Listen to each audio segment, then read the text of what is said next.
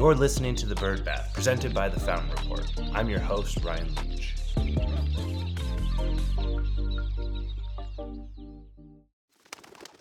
Welcome back to The Bird Bath. Each week, we scrape the surface of the news you need to know, so let's get into it.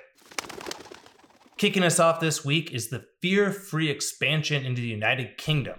Harrison Family Vet in Reading, England has become the first practice outside North America to achieve fear-free veterinary practice certification. It's been possible ever since fear-free began for individuals to be certified, but this is the first time that a practice has been able to take advantage of the certification. Over in the UK, there's over 1,350 individuals that are certified in fear-free, but Harrison Family Vet has become the first practice to really take the charge to be able to grow this movement globally. They've worked with fear-free over the past several months to enable inspections and certifications, and are now able to call themselves the first fear-free clinic outside of North America. So congratulations to Harrison Family Vets, and congratulations to fear-free on the global expansion.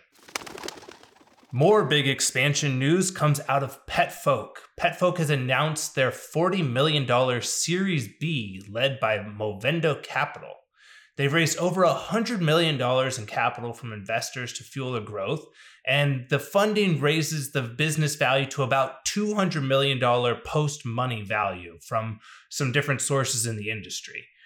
Right now, PetFolk has a footprint of 8 locations with plans to open 4 more by the end of the year. Some unique things about the group led by Dr. Audrey Weistrach is that they are the only modern de novo vet group that's both female and veterinarian-led. Dr. Weistrach has had 29 years of experience leading the industry and was really focused on reinventing veterinary care, putting pet parent and care teams at the center of its connected care model. The team at PetFolk has said that they're focused on bringing some of the impact and care levels and expectations that we've seen in human healthcare back into the veterinary market. One thing that I found especially interesting while talking with the fantastic team at PetFolk was their unique partner program. What they're doing is allowing entrepreneurial-minded veterinarians and business managers to share in the success of their clinic and upside in the entirety of PetFolk. It creates an attractive and low-cost, low-risk alternative to traditional ownership models. I'm looking forward to see where and how PetFolk continues to grow, and you'll be certain to hear about their next step here on the Bird Bath. Another de novo group making big waves in the funding round is BondVet out of New York. Their latest $50 million round was funded by a consortium of current investors, including Warburg Pincus and Talisman Capital Partners. Their previous round in October of 2021 was a $170 million investment from Warburg Pincus, so this group is definitely putting some money behind seeing BondVet grow. They're a massive investment firm with over $80 billion in assets under their management, and they've invested over $100 billion during the lifetime of their fund. They've got some other interesting veterinary investments, and one that I found particularly interesting was their investment in Fetch by the Dodo, the pet insurance provider. So congratulations to the team at BondVet. Really excited to see the growth of this urgent care model continue to grow across the country.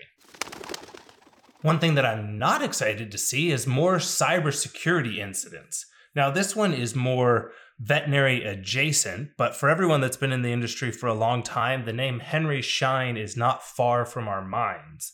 Last Saturday, Henry Schein had a cybersecurity incident. They determined that a portion of their manufacturing and distribution businesses had been hacked. Now, Henry Schein quickly shut down their websites and shut down quite a few of their different systems in an attempt to curtail this, and they're saying that none of their practice management softwares were affected by this disruption. Now, Henry Schein, as many of you know, is a separate business from the group that we're very familiar here with as Covetrus in the veterinary space, but a lot of the back-end systems and some of the characteristics that we'll see could still be carried over from that previous space. It's very important to stay on top of your cybersecurity, and it's important to keep abreast of not just what's happening in the veterinary industry, but what's happened in those that have come before us as well. Henry Schein has engaged an outside cybersecurity and forensic information technology experts to help to investigate any data impacts and respond to the situation. They've engaged law enforcement as well. So if we hear about what was leaked and who was able to access that information, I'll be sure to let you know. And if there's any overlap in the veterinary side of the industry, we'll be certain to bring that up here as well, too. A story that's troubling to our feathered friend and our best mascot here at the Bird Bath is an increase in avian flu outbreaks across poultry populations in 5 states. The virus struck again at commercial turkey farms, and the USDA Animal and Plant Health Inspection Services is investigating. 4 of the states, South Dakota, Minnesota, Montana, and North Dakota, recently reported detections which began picking up in early October after very low levels of the warmer months. Also, Washington reported its first detection in poultry since February. The state's new outbreaks involve backyard poultry at a location with 10 birds in King County, which encompasses Seattle. The latest outbreaks in Montana and North Dakota also involve backyard birds. It's kind of interesting to see that this is a historically more rural impact, but as the increase of backyard bird populations, primarily chickens, picked up throughout COVID and moving forward, we're starting to see a more densely impacted populations start seeing these birds being impacted within their backyards. It's not something that has been addressed or tackled yet by the USDA or by any sort of health resources, but it's important to notice that traditionally we would expect to see this in larger bird populations. For example, South Dakota reported their turkey farm outbreaks in 2 counties. One was affecting almost 50,000 birds and one almost 65,000 birds. Now, about 3 weeks ago, the Fountain Report dove first into this, and we noticed that there was an increase of commercial flocks that hasn't been seen since April 2023. It's really increasing and seems to make a lot of sense as winter's approaching in some of these regions based on geography. Our final story this week is one that I think is very, very important, and it's actually an opportunity for people across the industry to be able to do an amazing good and learn something incredible while receiving 6 hours of CE. Now, Oregon State University has launched a brand new program called Victim to Verdict: The Veterinary's Role in Animal Cruelty Investigations.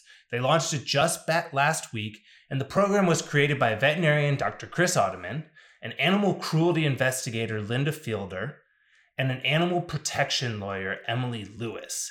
Together, the 3 of them have over 40 years of experience in humane law enforcement and veterinary forensics.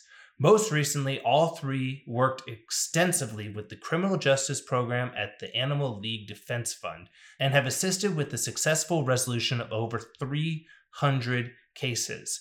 As we said at the top here, the course is RACE approved for 6 hours of continuing education for veterinarians and veterinary technicians, and the material covers foundations of criminal and animal law, evidence collections, forensic live animal exams, how to write a forensics report, and much more.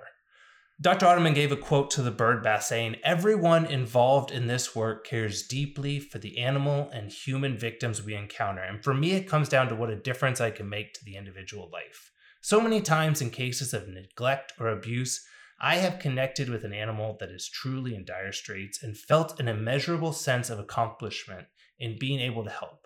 This is why we created this training, so that even more of us can work together for this purpose by broadening our toolbox and our understanding of how." The team behind this incredible course is also getting more and more data for us to be able to understand what the impact of animal abuse has, not only on the animals, but the entire household. There's an alarming overlap between domestic, child, and animal abuse, and the opportunity to be able to spot, detect, and prosecute people who are doing horrible things to these animals is a win across the board. We've made sure that we put a link in the description, and they're running special pricing now, so jump on to get your CE hours now. For more on these and other stories, join us by subscribing to the Fountain Report. There's a link in our bio, and don't miss out on any episodes by subscribing and rating the show. For the Bird Bath, I'm Ryan Leach. See you next week.